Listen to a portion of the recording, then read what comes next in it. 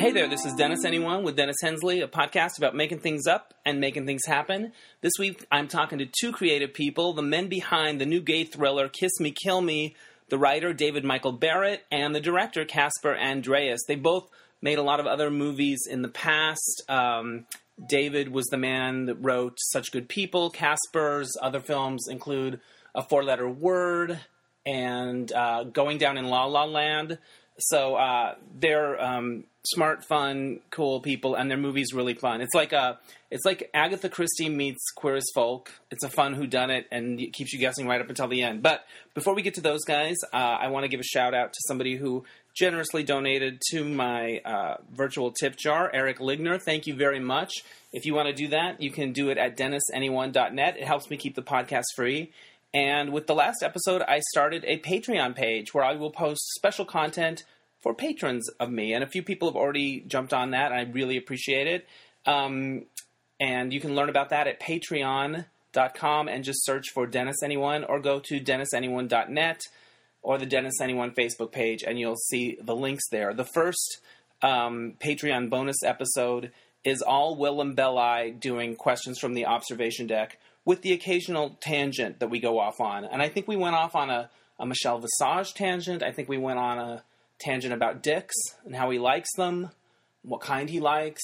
Anyway, Willem never fails to deliver the funny and interesting and honest. So if you want more Willem, that's one way to get it. All right, without any further ado, here are David Michael Barrett and Caspar Andreas. Hey there, I am coming to you from the very charming home of David Michael Barrett. He is the screenwriter of the new film that's coming out on DVD and also video on demand, Kiss Me, Kill Me. We're also here with the director, Caspar Andreas. Hi, guys. Hello. Hey, Dennis. All right. Okay, why don't you say... I'm David. That's what David's voice sounds like. I sound like an American. There you go. I'm Caspar. I also sound like an American. Yes. There you go. Awesome. And you're the director. This movie's really fun. It's really stylish. And it kept me guessing. It's like a murder mystery set in L.A. That's the idea. Right? No, there was lots of good twists, and I didn't see, it's a fun whodunit. So I want to first talk about how you guys met. What do you remember about meeting each other? We met years ago. We had this years ago now. We had this other project we were trying to go, a script that I wrote that was in the Outfest Screenwriting Lab called Over the Rainbow. And that was optioned by some producers, and we brought Caspar. We found Caspar, brought him on the project, and that project never happened, but Caspar and I became friends. And then when I had written this, he was really the only person I thought to direct it, and I gave it to him, and he's like, yeah, I like it, but I have some notes. You have some notes? So you should have some notes. How many pages are we talking about? Pages of notes? I don't know if we... I'm over the years. Yeah, thousands. We developed the script together for a while. Definitely. That initial... when I initially read it, but yeah, I always love these type of films, like this kind of murder mystery. Yeah, type it's of got thing. a little basic instincty, and you know. And I've never done anything like that before, so I was very excited about making this film. And I thought the suspense parts, the mystery parts, worked really well. The way they were shot, like they were really like you were like kind of on the edge of your seat, like what the fuck's happening, kind of situation. Well, one of the things when you just said, how did we. You were surprised. You started by saying you were surprised by the twists and turns. That was one of the things that we really worked on in the rewrites, was to really make, to load the film with as many twists and turns, red herrings, not, one of the things we did was make everybody look as guilty as possible. No, it could have been, every scene you're like, oh, that's the person. Which works really well. They got, a colorful group of characters like that. And then the other thing, was to layer in, I don't want to give away any spoilers, layer in who the killer is in ways earlier in the script so that it's not... So it doesn't come out completely out of the blue. Right. So if you went back and watched it again, it would be like, oh, right. I should have... There's clues. Yeah, definitely. Yeah. What was the original inspiration for you, David? Well, like Caspar just said, we both have always loved these Alfred Hitchcock, Agatha Christie style whodunits, and I grew up just obsessed with all the Hitchcock films, and film noir. And not only did I think it was like perfect subject matter for a gay treatment, because there's never really been a movie like this. I happened upon this plot. I mean, I don't want to talk about it. I happened upon something that happens in the movie. Let's just say that. And I thought, oh, that's a really good plot device. And then I kind of worked backward and sort of filled in the blanks from there. And that has to do with the plot point that I'm talking about has to do with hypnosis. Right. There's a number of hypnosis scenes in the film. Did you do some research into that? Yeah, I did. I did. What surprised you about it? I could tell you, but that would be giving away the twist. The twist. Have you been hypnotized? I've been dickmatized. That's just as good. So somebody swings their dick in front of you back and forth, and pretty soon you're remembering shit that happened. I can't believe I said that. That's okay. I can't believe he said it either. Right. All right. So yes, I did. I can't believe that is the line in the movie. I frankly. spoke to a. That's true. I spoke to a hypnotist. I was hypnotized as much as I could be, I guess. Hypnosis is the perfect subject matter for film noir. Yeah. Yeah. Well, our main character Dusty does. He blacks out and he doesn't remember what happened when his partner got murdered. So then he has to try to figure that out. And hypnosis is one of the ways. One of the ways he tries to recover his memory. Mm-hmm. Now you got Gail Harold in there from Queer as Folk, and I thought your whole cast was great. I loved the guy that played Dusty. Van so Hansen's versatile, really good, really attractive. But like when he freaks out after he finds out what happened to his boyfriend, like I'm like, oh, that's the real shit. Like, he's digging deep. So it's an amazing scene in the hospital. He's so great. Good. He's really great. We were very lucky to get him. He has been nominated for 4 Emmys. For Young and Restless? Or As the World Turns, yeah. And he was on a gay web series called Eastsiders, which is now on Netflix. Which he also was nominated for. Which he was also nominated for an Emmy for. But Van is not just an incredible actor. I mean, I think one of the great things about Van is he really... As an actor, really makes you root for him. And that's something we really wanted for our hero in the film. But the other thing is Van as a human being he's just an incredible guy because, we shot the film in 18 days and mostly night shoots and a lot of dialogue and a lot of, there's some violence. It was a very intense experience making the film and he was up for all of it and really delivered. And, I mean, I'm just really blown away by the work he did on the film. And I think that, like I said, we were very lucky to get him. Did you offer it to him, or did you do auditions, or how did that work? You want to check it?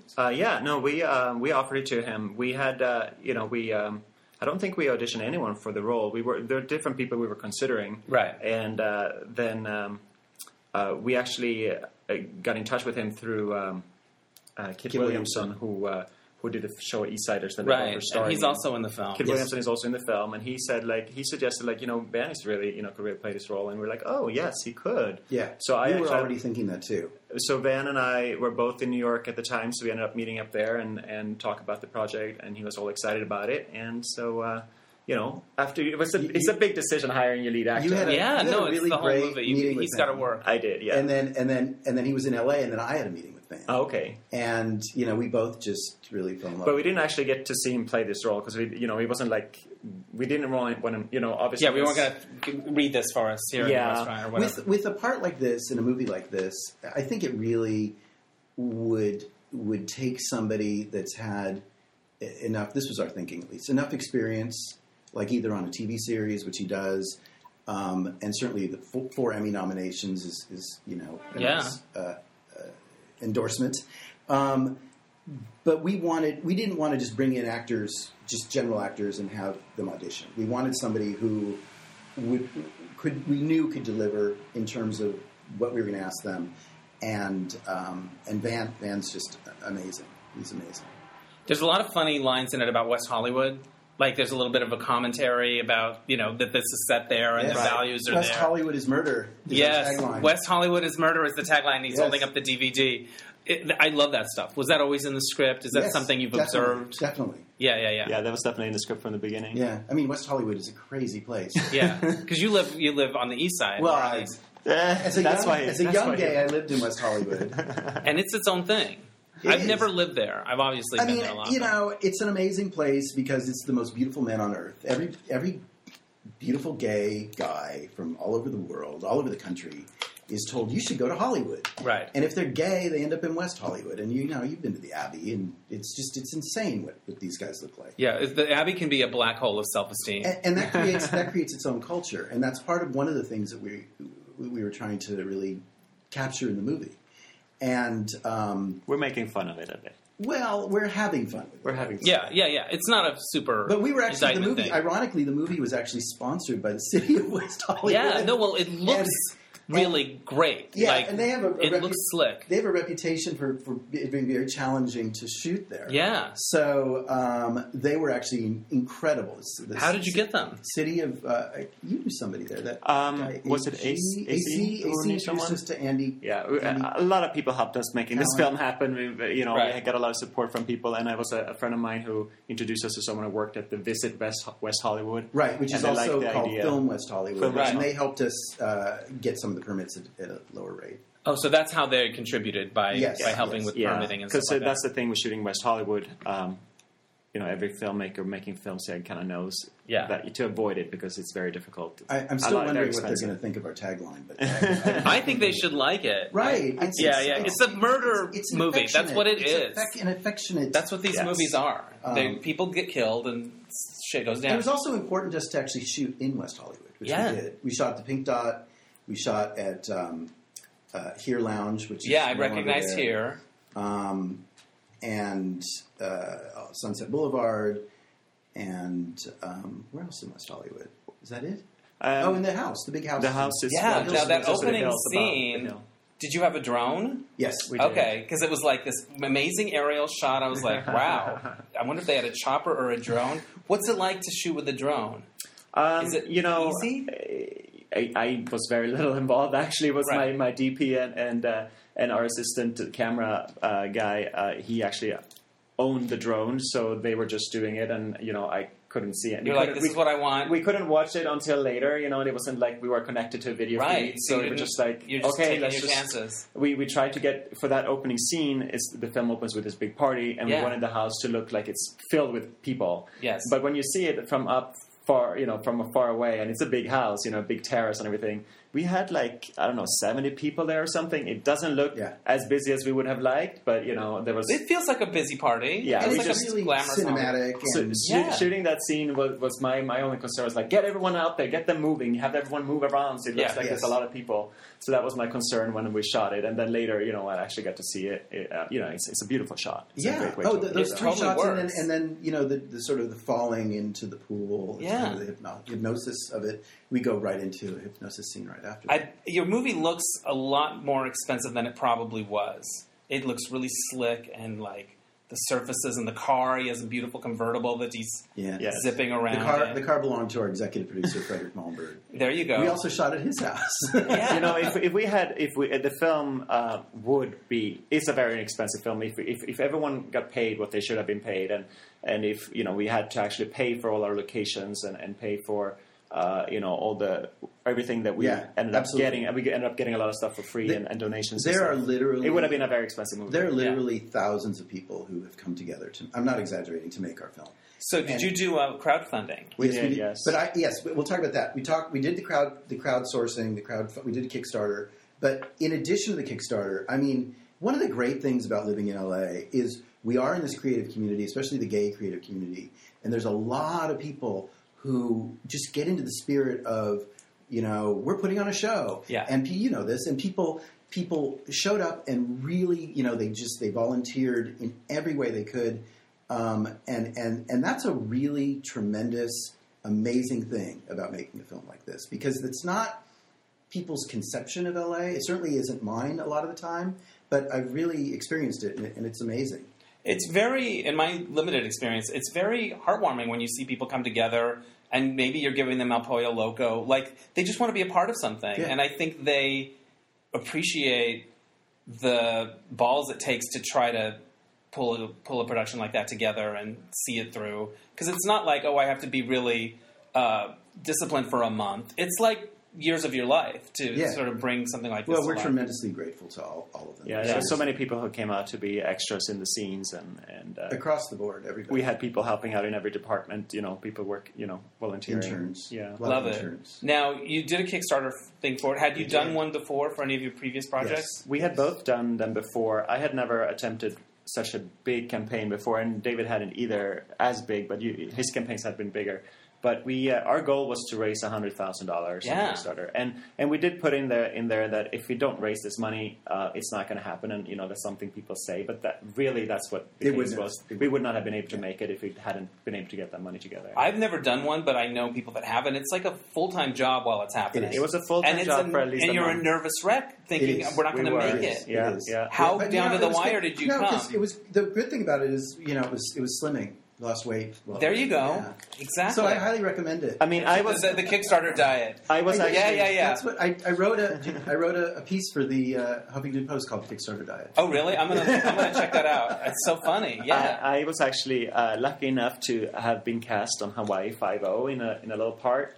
I saw that on your IMDb. Yeah, so I was actually in Hawaii for like a week working on this. I mean, I couldn't go to the beach. The days I had Yeah. off, I wasn't able to go to the beach. I was That's- just working that's- this Kickstarter. You were on the your whole laptop time. Kickstarter. But at least I was in paradise. That's a doing high class it. problem. I know. I mean, I just want to take a moment here. I was in Hawaii. I was in Hawaii, and all I did Appearing was on Hawaii 5-0. Yeah. And I couldn't go to the beach. Oh, how did you Can you survive? imagine? How did you Scott survive? Kahn is a sexy motherfucker. Yes, Yes. He's very short. He's short, right? He's tiny. I didn't have any scenes with him, but The yes, James Caan yes. son. Who were your scenes with? With the other main guy. What's The his lead name? guy, Mhm. the handsome brunette guy. And oops, the phone's ringing. That's okay. telephone. It's part of our life. It is. Do you need to get it? Do we need to No, pause?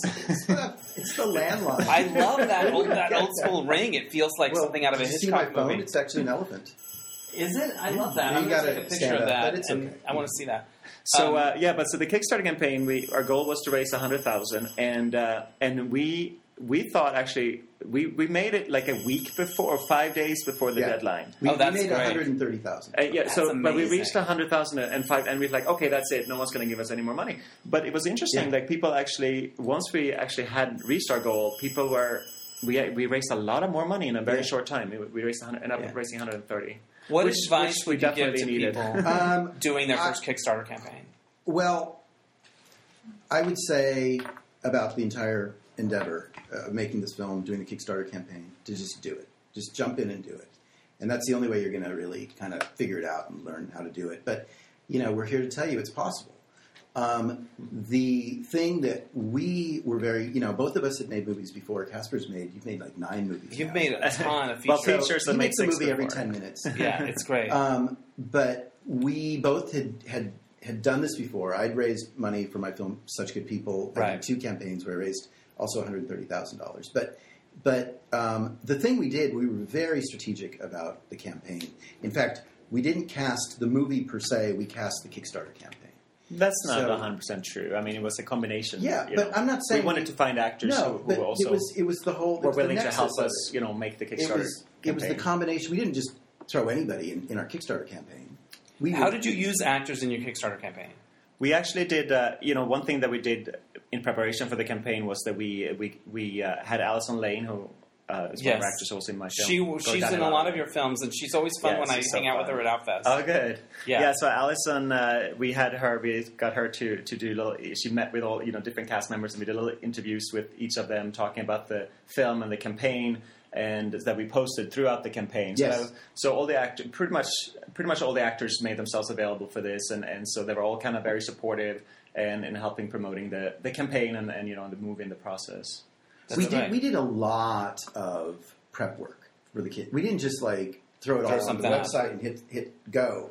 We spent a lot of time on the video that we did of the 2 of us, and in that we featured Shot right here. and we featured our cast, and we did cast people that we knew had followings that Right. were also really great actors. I mean, I don't think there's a 1 week performance in the film. I love our cast. Our cast has been tremendously Yeah, supportive. everybody's really good. Jay And Rodriguez is Jay great Rodriguez in a is different kind of amazing. part. But part of the support that our cast has been to us has been, to sort of go on this journey with us. And most of the cast, I'd say about 95% of the cast, are filmmakers also. So they all kind of get it, and we told them up front what we were going to do in terms of raising money online, and some of them, like Kit Williamson, had done a Kickstarter campaign for his Eastsiders. So a lot of these people have been incredibly familiar with the whole process. They know the drill. Yeah, and those that weren't were like, sure, I'm up for it. Like one of the people who's just tremendous in the film is Brianna Brown, and she's a huge TV star. She's a series regular on Devious Maids, and she's been on Homeland, and she's the lawyer. She's the lawyer. Yeah, she's really good. And she's like, world-class actress, an amazing human being, like the real deal. And we were so lucky to get her. And she participated. She did a video to help us with the Kickstarter campaign, and she tweeted about it. And I mean, it's really kind of amazing what you can achieve if you kind of just sort of put yourself out there and work hard and really try and do it. What was your quirkiest reward that people got for donating? Quirkiest? Or like your biggest ones? Well, we had all kind of the standard ones: T-shirts, DVDs. I'll tell you the quirkiest ones. It's easy. We gave away speaking parts in the film. Oh yeah, for $2,500, you could appear in the film. You would get your own at least one line of dialogue. One line of dialogue written specifically for them. So Casper interviewed them, and some of them were people we already knew. This was people after they had donated the money. How many people did you have to figure out lines for? 8 people. I think. It was 8 people. Wow. Yeah. That's not that easy to do when you've got a tight script and you're like. Did any jump out at you? No one jumped out at me as like, oh, that's clearly a contest winner or something. Right. Like that. No, I think David did an amazing job because like, oh my god, how are we going to find roles for all these people? But he did like who were some of them? The priest is a guy named Stephen Shaw. Oh yeah. There's a really amazing guy named Didi, who is Piers. He's this Asian friend of mine. He's actually from Bali. He did a line in the opening party. He's a line in the party. He goes up to Allison Lane, and Jackie Monahan says something. That he loves there's the guard at the security guard at Here Lounge. I said the priest. The ambulance. The woman. The ambulance paramedic. There's a cop outside, an undercover cop outside at Dusty's house at one point. Right. Oh yeah. Woman, he goes up to him and he says, that woman's amazing, and she flew herself from Germany. She flew herself from Frankfurt to come in to. How does that happen? Because she was a big Queer as Folk fan. Oh, awesome! So she wanted to be a part of it, and she was also in my film Such Good People. So that was that's the second time. You had Randy Harrison in that, right? And you have Gail Harold in this one. How did you get Gail Harold? I had met him through Randy Harrison, right? And when and then we started like this emailing each other, and I just told him how amazing he was on that show, like he was just phenomenal. And, I just kind of finally said to him in one of these emails, I said, don't be surprised if I offer you a part one day. And he wrote me back and said, I'd love it. And then I actually did it. and he... Was he a yes? Because it's kind of a similar part to what he played on Queer as Folk in some ways. There's some differences, but he's a sexy guy that everyone wants. I have some theories about it. It's almost like it's an extension of that character, and kind of,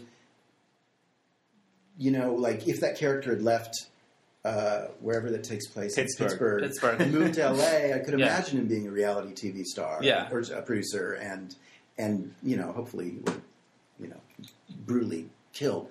But but Gail's an amazing guy. I mean, and really added so much to the whole film and that part. And he, I got off the phone with him, with Gail, and I said to Kat, I called Casper. I'm like, we have a movie now. Yeah, I remember when we first met with him to talk about the project. I think, he wanted to sit down and meet and stuff before everything was done. But he definitely, he was saying, actually, we met right here. Yeah. But he was saying how, he really, I know this character, I know who this guy is. I've seen, this type of people around in Hollywood. And I know. He was like, I know, and he was also very attracted to the type of film that we were making. Like, he's never, I think he said he's never been in this kind of noir thriller before, and he always had some ideas about how to shape the character, which were really great ideas. Yeah, so we worked. We did some changes for him that he wanted, and but ultimately I think that made made sense. You know, I love when actors have ideas that are good. Yeah, exactly.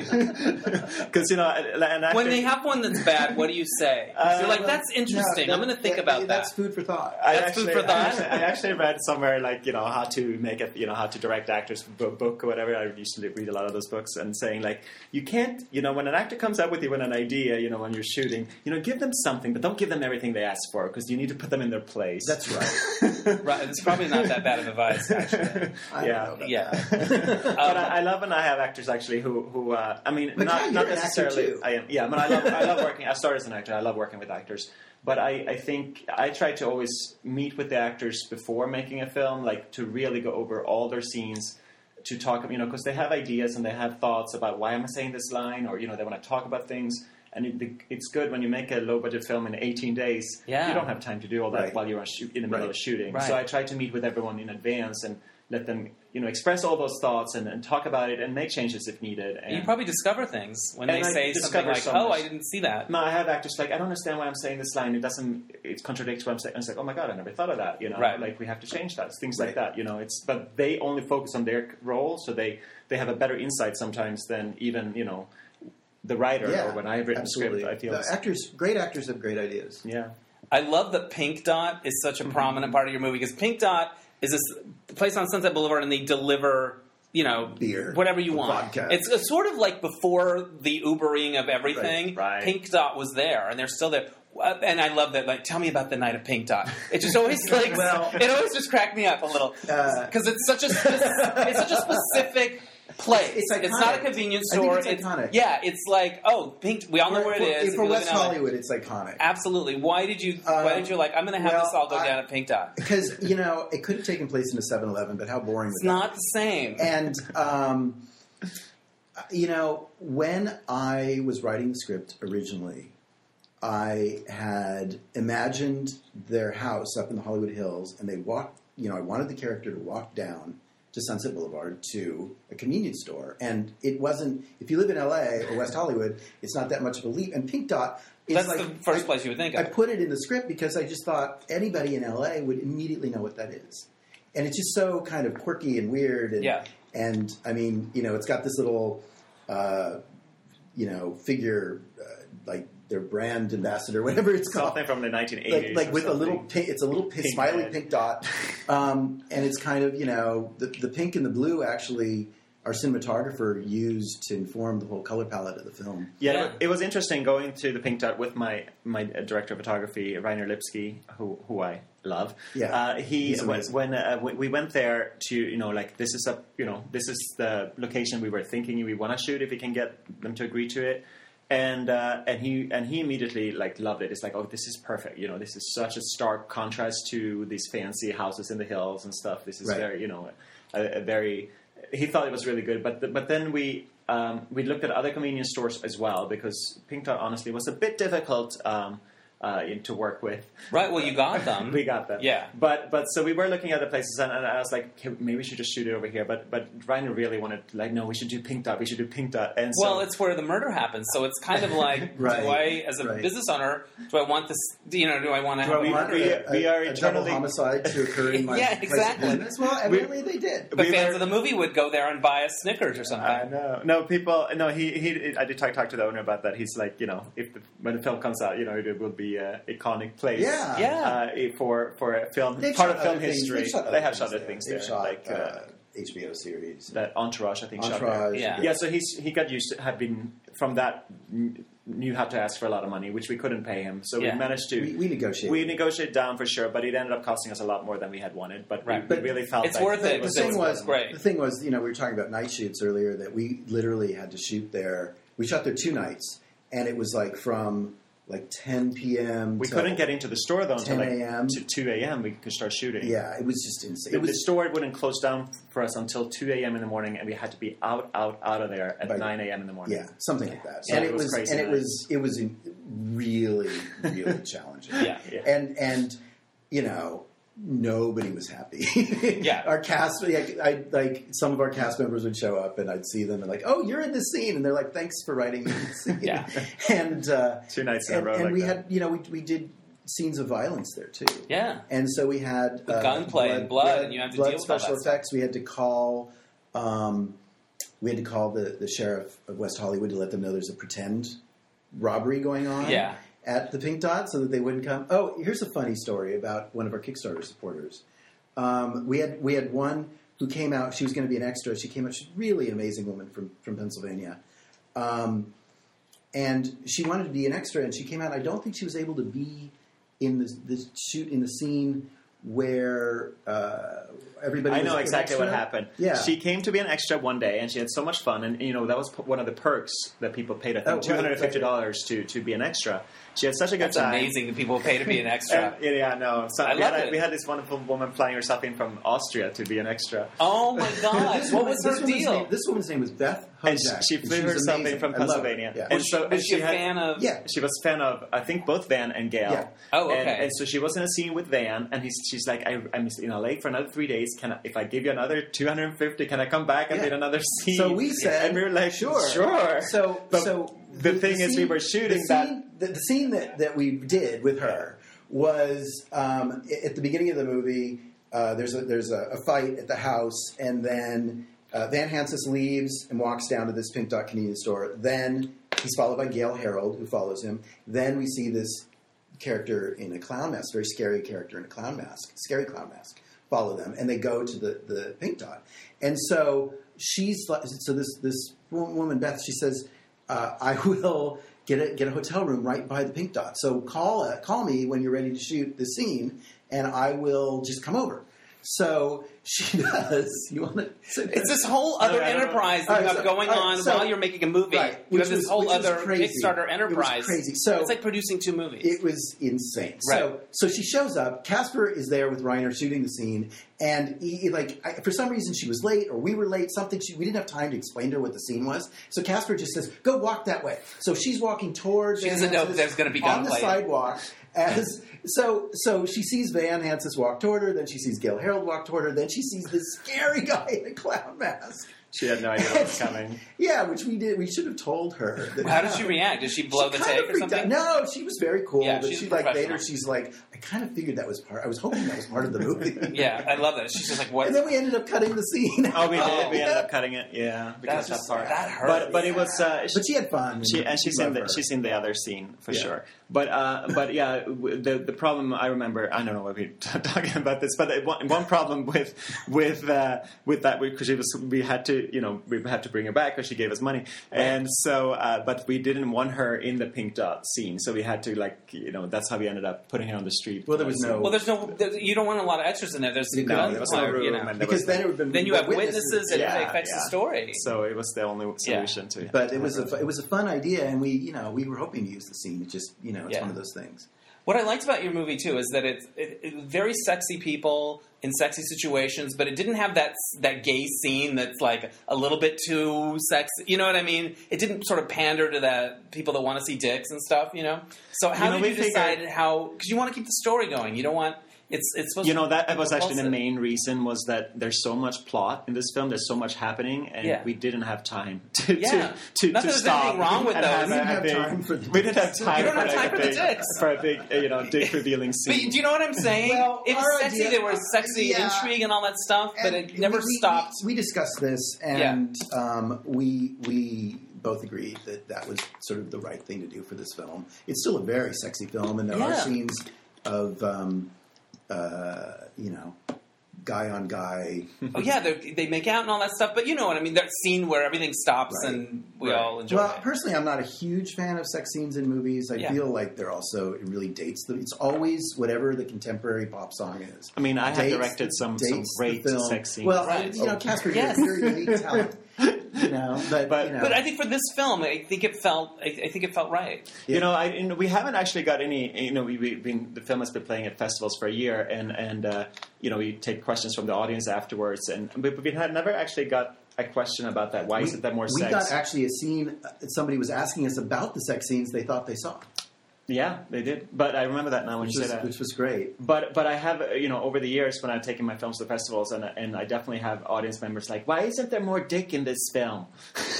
I had that with a film that I co-wrote, Testosterone. I think there was this feeling like I got the feeling by the end of that little chapter of publicity or whatever that gay guys wanted two things out of their movies. They want to feel good about themselves, and they want to see cock. And sometimes those things work against each other. That was like my takeaway at the time. Further than the internet for that. Exactly. Well, now we have a lot more options. I do think with porn being so readily accessible for anyone who wants to see dick, I don't know why we have to put it in a major motion picture. But our exactly. our film is also, by the way, it's a thriller first. Yeah. And it just happens to be set in a gay world, and the characters are not really struggling with their sexuality. Yeah, nobody's got a problem that somebody's going to find out that they're gay or anything like that. I like that. It's kind of like post coming out. Yeah. Which I liked. And so it's kind of an odd film to be in the gay film festivals for that reason. Because did you find resistance in some cases? We didn't find resistance, but we found that there were two things that we kind of sort of the takeaways from our film. We've played in over 36 film festivals all over the world. It's been tremendous. We've won a bunch of awards. We've had just a great time meeting everybody and seeing the film with audiences. But there were two ways that they programmed us. They either programmed us as like midnight movie, because it's kind of like kind of a genre movie, right? yeah. And so a lot of the people that would come to these film festivals were older gay men, right? And so during the screenings, there wouldn't be a lot of reaction from the audience. But then in the third act, when kind of shit starts happening, it gets a little crazy. You could always hear them like the audience will come alive. And then the other thing was, and this happened to us many times. We were very lucky that they programmed us as their opening night festival. And so it was like, remember that night in Tampa? It was like opening night. Open bar. Like, a party. And it was packed houses. This happened also in San Diego, which was an amazing festival. And if people show up to our film looking for a good time, the movie really delivers. Right. And those were our best screenings, where people really were sort of showing up looking for a fun, like I said, a thriller rather than, that's saying something about the gay condition, whatever. Right. Yeah. Well, I mean, I think our movie says something about the gay condition too. I think it's in its way, it ponders the themes of monogamy, loyalty, love, sex, guilt. Those it says a lot more than I even realized. Yeah, exactly. there were some conversations in there, and especially in terms of like Brian's, his name's not Brian. Steven. Steven has got different, entanglements going on. And Yeah, no, for sure. I love that. Let me see what else I have. Shangela brings it. I love Shangela. Shangela is a really good actor. Yes. She is a really good actress. He's a very good actress. Yeah. Now, how did you land on Shangela? Well, we actually had... Shangela wasn't attached to it originally, but the actor that we had attached for that role was Willem. We couldn't actually... My previous podcast guest. Oh, right. Wonderful. He's amazing, and he would have been great also, but what happened was the scheduling, because he was in Australia.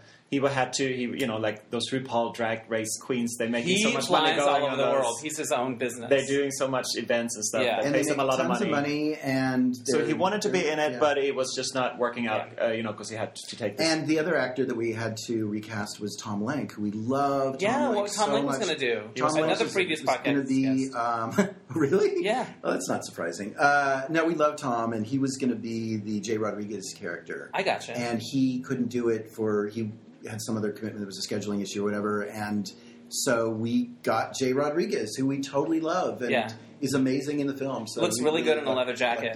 Yeah. But with Shangela, she... so I had met her at an event in New York, and I love her. Yeah. And she was... I think she gave me her number saying, like, if you ever need an actor, Yeah. And so I was like, wow, that was perfect timing. At the time I didn't, because we had Willem, but then he dropped, I was like, we need to call Shangela. Boom, there you go. She was actually, it took a little convincing, because it was very important for a DJ, his real name, DJ Pierce. For him, that he didn't want to just appear in drag. He wanted to be also out of drag. And in a convinced, Right. So and that was something you were thinking about earlier, before we'd even cast her. You were saying to me, there's a scene where Van Hensis goes to her apartment, and you were like, why is she in drag? Should she be in drag? And so when Shangela asked you about this, we I was like, well, that's definitely. easy. We don't have to be in drag in every scene. The problem was that we needed people, for audience who don't know Changela, we need them to, from RuPaul that doesn't know what she looks like without being in drag, we needed to come up with a way so that people know it's the same character in and out drag. So what we did was that she's taking the drag off in the beginning of the scene. My 89-year-old mother-in-law actually thought she was a woman. So she was really surprised by that. Oh, wonderful. There you go. That's another twist. Right? That's a There's a twist, a fun twist. Plot twist with makeup. What was the highlight of your film festival experiences? Was there a place where you went to was just magic? And I think you mentioned San Diego opening night was really a fantastic screening for me. And I think for a lot of people, because they basically told us any actor who can, get themselves down here from, most of our actors are in LA, they put them up. So we had a huge, awesome. Our whole cast was there. We had it was the first time when really a lot of the cast, not everybody, but we had a big part of the cast were there. We had so much fun. We had a really fun group of people making the movie. Yeah. I mean, it was like one of the hardest things we've ever done making this film. But in fact, like 2 or 3 days into it, we both had this.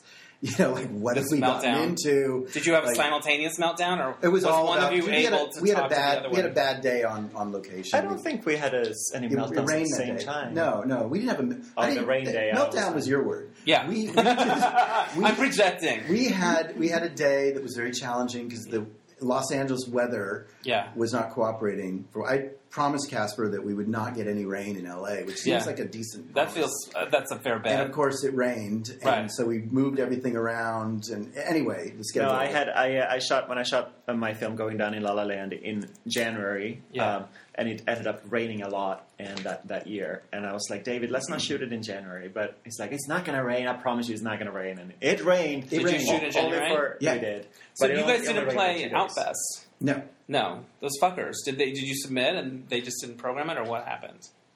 No, yeah. That's a mistake on their part. I think that. Never mind. They would have been great. I mean, it's in LA. Come on. I'm going to write a letter. It definitely would have been a great. But we're very excited about doing our own LA premiere. I know. It's Tuesday night. Can people go, or is it full? Yeah. No, there's still a couple tickets. Okay, I'm going to put this up on Monday, and this is going to go on the next Tuesday. So tell us the details of the premiere. It's playing at the Crest Theater in Westwood. Nice. And you can get tickets if you go to crestwestwood.com or go to our Facebook page, Kiss Me, Kill Me Movie. Right. And it's going to be a big, fabulous red carpet event. Our entire cast is going to be there.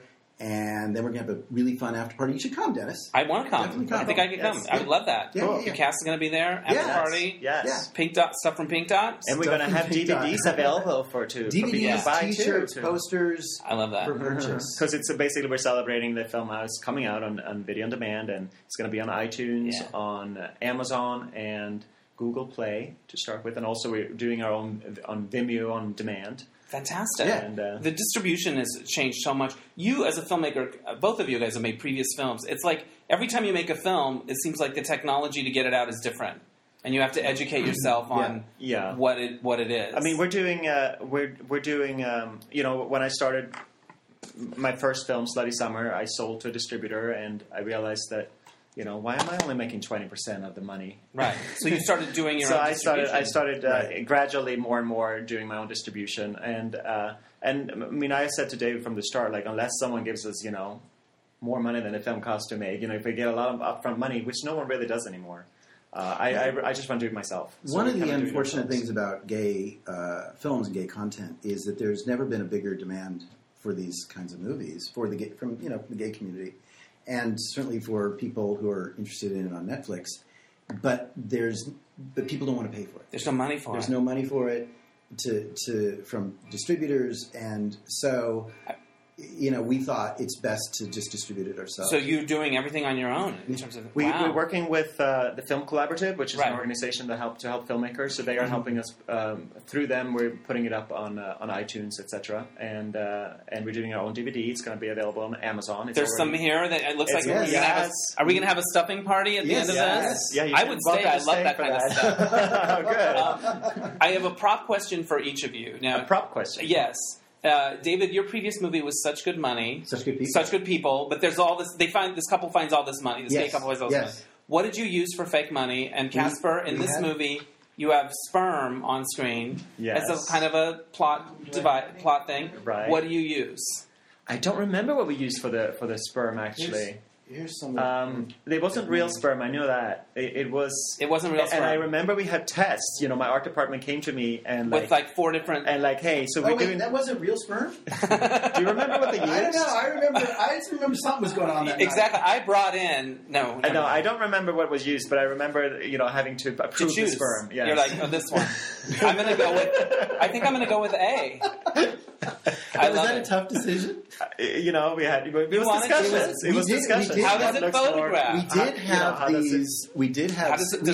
We had serious, and we had a lot of straight guys on the crew. Yeah. I mean, I don't know what they were thinking, but we did have serious production conversations about the texture, quality, and volume of the juice. Well, it also, as a viewer, it's part of the story. You have to see it.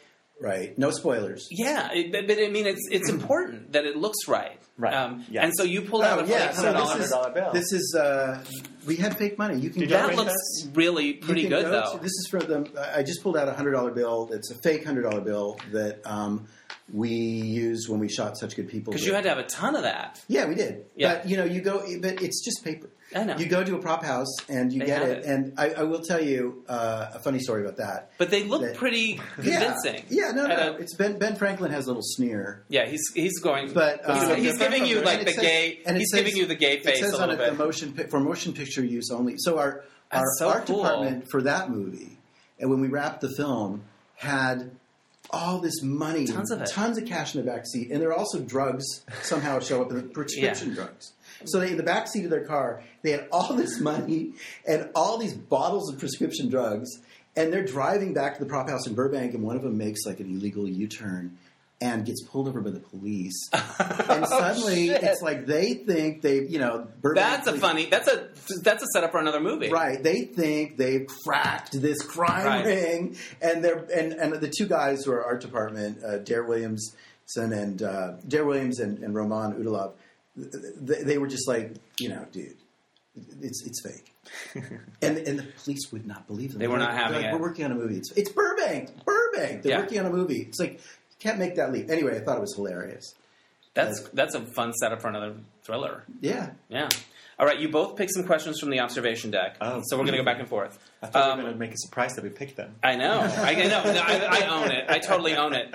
Okay, I'm not sure whose stack this is. Somebody picked losing your virginity, thumbs up or thumbs down. Okay, so that was me. Thumbs are you down for losing my straight virginity? Yeah. Thumbs up for losing my gay virginity. Which one did you lose first? You know what? If you get the thumb up, you're not doing it right. No, I lost my straight virginity first. And it wasn't, you were just like not that once I lost my gay virginity, I know I was a thumbs down for the first one, yeah. Well, there is a difference. The gay guy, were you, had you known him a long time? Were you dating or like, what was the story? Oh gosh, it's a long time ago. No, it was, no, I came out late actually. I was like 23, I think. 22, I was 22. That was many years, yeah. Yeah. That's a magical year. But yeah, at least those were different times. All right, awesome. But yeah, I was someone I dated. Awesome, okay. David, you picked, where's the weirdest place you've ever seen your own image? Oh, I don't know about weird, but when we were in San Diego for the film festival playing Kiss Me, Kill Me, which is coming out on DVD next Tuesday, my husband and I were at that gay bar there. It used to be Hamburger Mary's. I think it's called Moe's now. Right. And I look at my phone, and because it's full of Moe's. And I get a text of a picture of me right there. It was kind of weird, but it was Jay Rodriguez was there in the restaurant, and he spotted me and took a picture of me and texted it to me. So the weirdest place you've seen your face was on your phone? On my own phone. On your own phone. That's a little creepy. But it was a little it just was like, it was very innocent, but it was strange. That is cool. All right, Casper, you picked, if there was a doll of you that talked, what would it say when you pulled the string? It would say, buy my movie. There you buy go. Kiss Me, Kill Me. Buy DVD. Kiss Me, Kill Me. Yeah. All right, I think that's a good thing. What's the best time you ever had in a limo, David? Oh, did I choose that question? Yeah. There was a time I think we went party hopping. Me and my husband went party hopping on Halloween in a limo, and that was super fun. And What was your costume? oh my God. I think I dressed as Ali G that year. All right. I want to answer that question too. Go for it. So a few years ago, always New Year's, you never know what party to go to. Right. It's always like, this is how do I make this not suck? And then Yes. yeah. And it's in New York, you try to get from one party to another, and it's like so much traffic you can't get anywhere. And you end up at midnight, like in a cab. Right. Yeah. But so one year, a friend of mine had rented a limo for the night, and it was the best New Year's ever. We were going to every party, and when we were stuck in traffic between the parties, we were partying in the limo. It was the best. I highly It is recommend great. it. It's great. I love that. Pre-Uber. Pre-Uber, all right. What movie have you seen more than any other? I think you picked that. I think it might be a little movie called Kiss Me, Kill Me. Yeah. You've Which seen it is- more than Such Good People, would you say? Oh, I would say so. Yeah. Yeah. If I were to, I don't know which one of my films I've seen the most. What was the biggest challenge in sort of when you came to cutting it? And was there a part where like, oh, this needs to move faster? Or Well, the biggest challenge I think that what we struggled most with, or like was up for most discussions, was how when people suspect the real killer, How the versus mystery played out. right. So or we if somebody always- gets a certain look on their face, is that sending people the right direction, the wrong right, direction? or are we Like giving you're it too much away? There's at what one point? scene in it. There's one scene in it which we were, which I can't really talk about without giving away a spoiler. But there's one scene in it that's really in it to just distract the audience. The plot doesn't move forward. Me as a writer, I was like, I don't know about this scene. And then we ended up leaving it in the movie because we just kind of liked it. Like we had people watch the film with the scene, and we had other people watch it without the scene, and we tried to figure out, from that, like, is the scene doing what we wanted to do, kind of distracting people, or is it actually giving away who the killer is more? And ultimately we couldn't get a clear answer. We were like, we love the scene, let's just keep it in. Let's keep it in. One of the things that was really fun to have everybody seem suspicious or guilty. Perhaps. Every one of them could have done it, almost. Because and you're like, oh, them. Those were fun scenes to write. Yeah. They're fun scenes to see, and the actors really delivered on all of them. That little sequence where we sort of cut from it was like a montage with everyone sort of being interviewed by the detectives, and everybody sort of seems like they could be. They have a reason, or they could have done it. I love your sexy British therapist. Oh, yeah. Is he really British? Yes, It is. Yeah, he's so cute. Craig Robert Young. He's amazing. Yeah, he's really good too. All right. I think this is yours, Casper. Where's the coolest place you've gotten to go for work? I gotten to go to so many places. I already mentioned Hawaii, where I shot Hawaii 5-0. Hawaii 5-0. But I actually, going to film festivals around the world with my films over the years have been so amazing. And I guess the most amazing places were probably, or most interesting for me, was probably Tokyo and South Africa. Wow. And where did you go recently? I was recently in Spain at the Mallorca Evolution Mallorca Film Festival with Kiss Me Kill Me. Actually, How fun! Yeah. Was there ever a place that you went that the reaction to your film surprised you because of their culture was a little different, or they picked up on something that surprised you? I mean, I was so surprised when I went to Tokyo for the Tokyo Gay and Lesbian Film Festival with my film, A Four-Letter Word. Right. And 2/3 of the audience were female. And I was like coming up, and I thanked the audience afterwards. And I was like, I mean, it's so amazing to seeing all these lesbians here, because usually at gay festivals, the lesbians go to the straight film. The lesbian films, and the gay men go to the gay films. And you have very funny mix. lesbians in Kiss Me Kill Me. Oh, we have a lot. Jackie Monahan. We have a lot of great lesbian roles in this And film. I hope the lesbians will come watch this film. And also. Yolanda Ross. But so back to my story. I know. So I was want on to get stage, that in there for the ladies. and I might have one lesbian listener. Oh, good. Definitely, you one lesbian. Watch this movie. We have some great lesbian fantastic lesbians. But anyway, so I was in the stage, and I was like, I'm so grateful to all these. It's so nice to see so many lesbians here, and like the festival person interviewing me, he was like, "These women are not lesbians." And I was like, oh. So basically, I know that now. But were they butch? They're straight Japanese straight women love watching gay stuff. Oh, yeah, so we're actually releasing this film releasing Kiss Me Kill Me on iTunes in Japan for that very reason, because we have a lot of Gail Harold fans for sure in Japan, and there are a lot of female. And so there was all these women there, and there were more straight women at the gay festival than gay men watching my film. And I was just in Hong Kong last month for the Gay and Lesbian Film Festival. So How we fun! had 2 sold out, amazing screenings, And the most amazing thing that happened there was after the film, I met this really fun lesbian couple who had just produced themselves a gay pride event like the week earlier. And the gay pride event in Hong Kong is called Pink Dot. And so they could, and they were also, by the way, huge Queer as Folk fans, so they went nuts for Gil Harold. When they saw that there's a place called Pink Dot in West Hollywood that's in the movie, their minds exploded. That's a lot of dots connected. Yeah. Literally. Yeah. Dots. A lot of pink dots connected. So my last question is, both of you guys you've made a lot of gay films, Casper, and you've done a number of them, and it's not easy to stay in that world, or it doesn't, you don't always make a bunch of money, but you do it because you love it. What keeps you guys going? What fires you up? Because it's a lot of work to see a film through the whole process with the fundraising and everything. Endless amount of work. Yeah. I think for me, it's as long as it's not worth it for me anymore to just make a film just to make it. Right. Because it is so much work. It's a lot. And it's not you've done that. financially, it's not, you've done that. rewarding. I get it. So for me, it has to be something, new and interesting about the project. I'm kind of known for my sexy romantic comedies because I made a couple of those that were very successful, and so I end up getting a lot of scripts with those type of scripts. People sent to me, it's like, oh, you should make this, it's like write up and it's like, I made this already, Right. I don't really want to make this again, Sure, I'll make a sexy, gay romantic comedy again if there's some, something different about it. So with this script, I thought it was, this is something I haven't done before. And I think, it's a great story, and that made me excited about doing it. So yeah.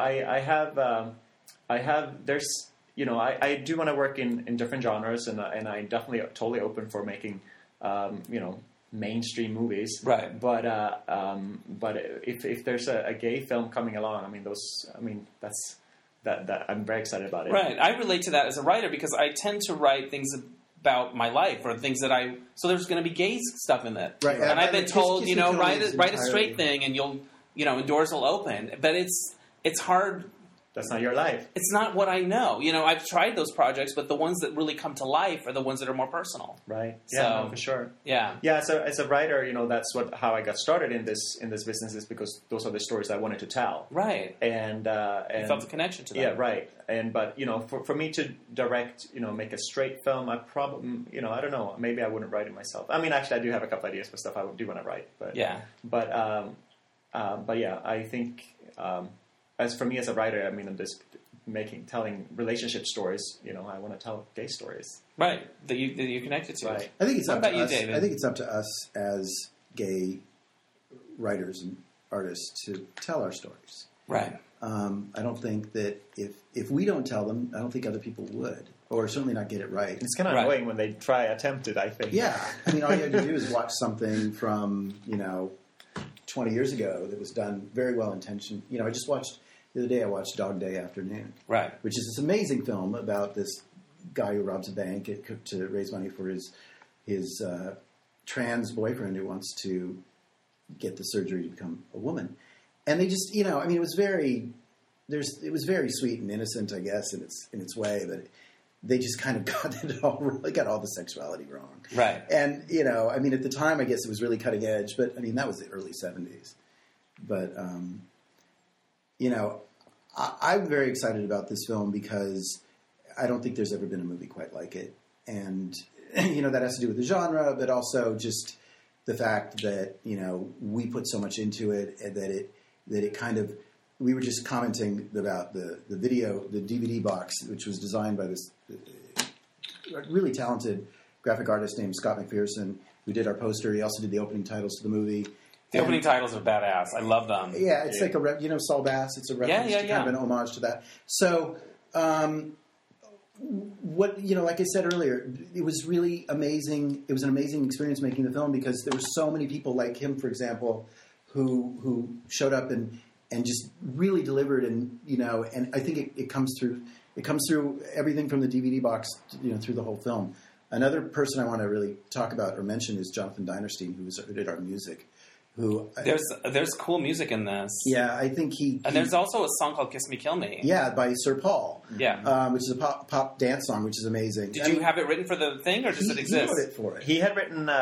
He had worked on a song for Going Down in La La Land, and so when we announced this, did a Kickstarter campaign. He's like, oh, it inspired me to write a song, and he sent it, all recorded, all done, and it's like, oh my god, this is perfect. He wrote a song without you asking. Oh, He just sent it to you. And then then we had a video. Then we did ask him if he would come and actually perform it in the club scene. Yeah. So we can use we use so that's him that's performing it. Yeah. And what I love about that is it's kind of an homage to like one of those old 40s film noirs or 50s film noirs where the guy, there's always a scene where the guy goes into a nightclub and there's always some hot chick singing, Right. and we have our version of that in this film. Right. But I was just want to say, Jonathan Dinerstein, who's our composer, did our film score, is just this extraordinary talent, and he gave what I consider like a world-class studio-level soundtrack, which is also available on iTunes for our thriller, and just really beautiful and gorgeous and exciting, and he was somebody else we were very lucky to get. The film was lucky to get him.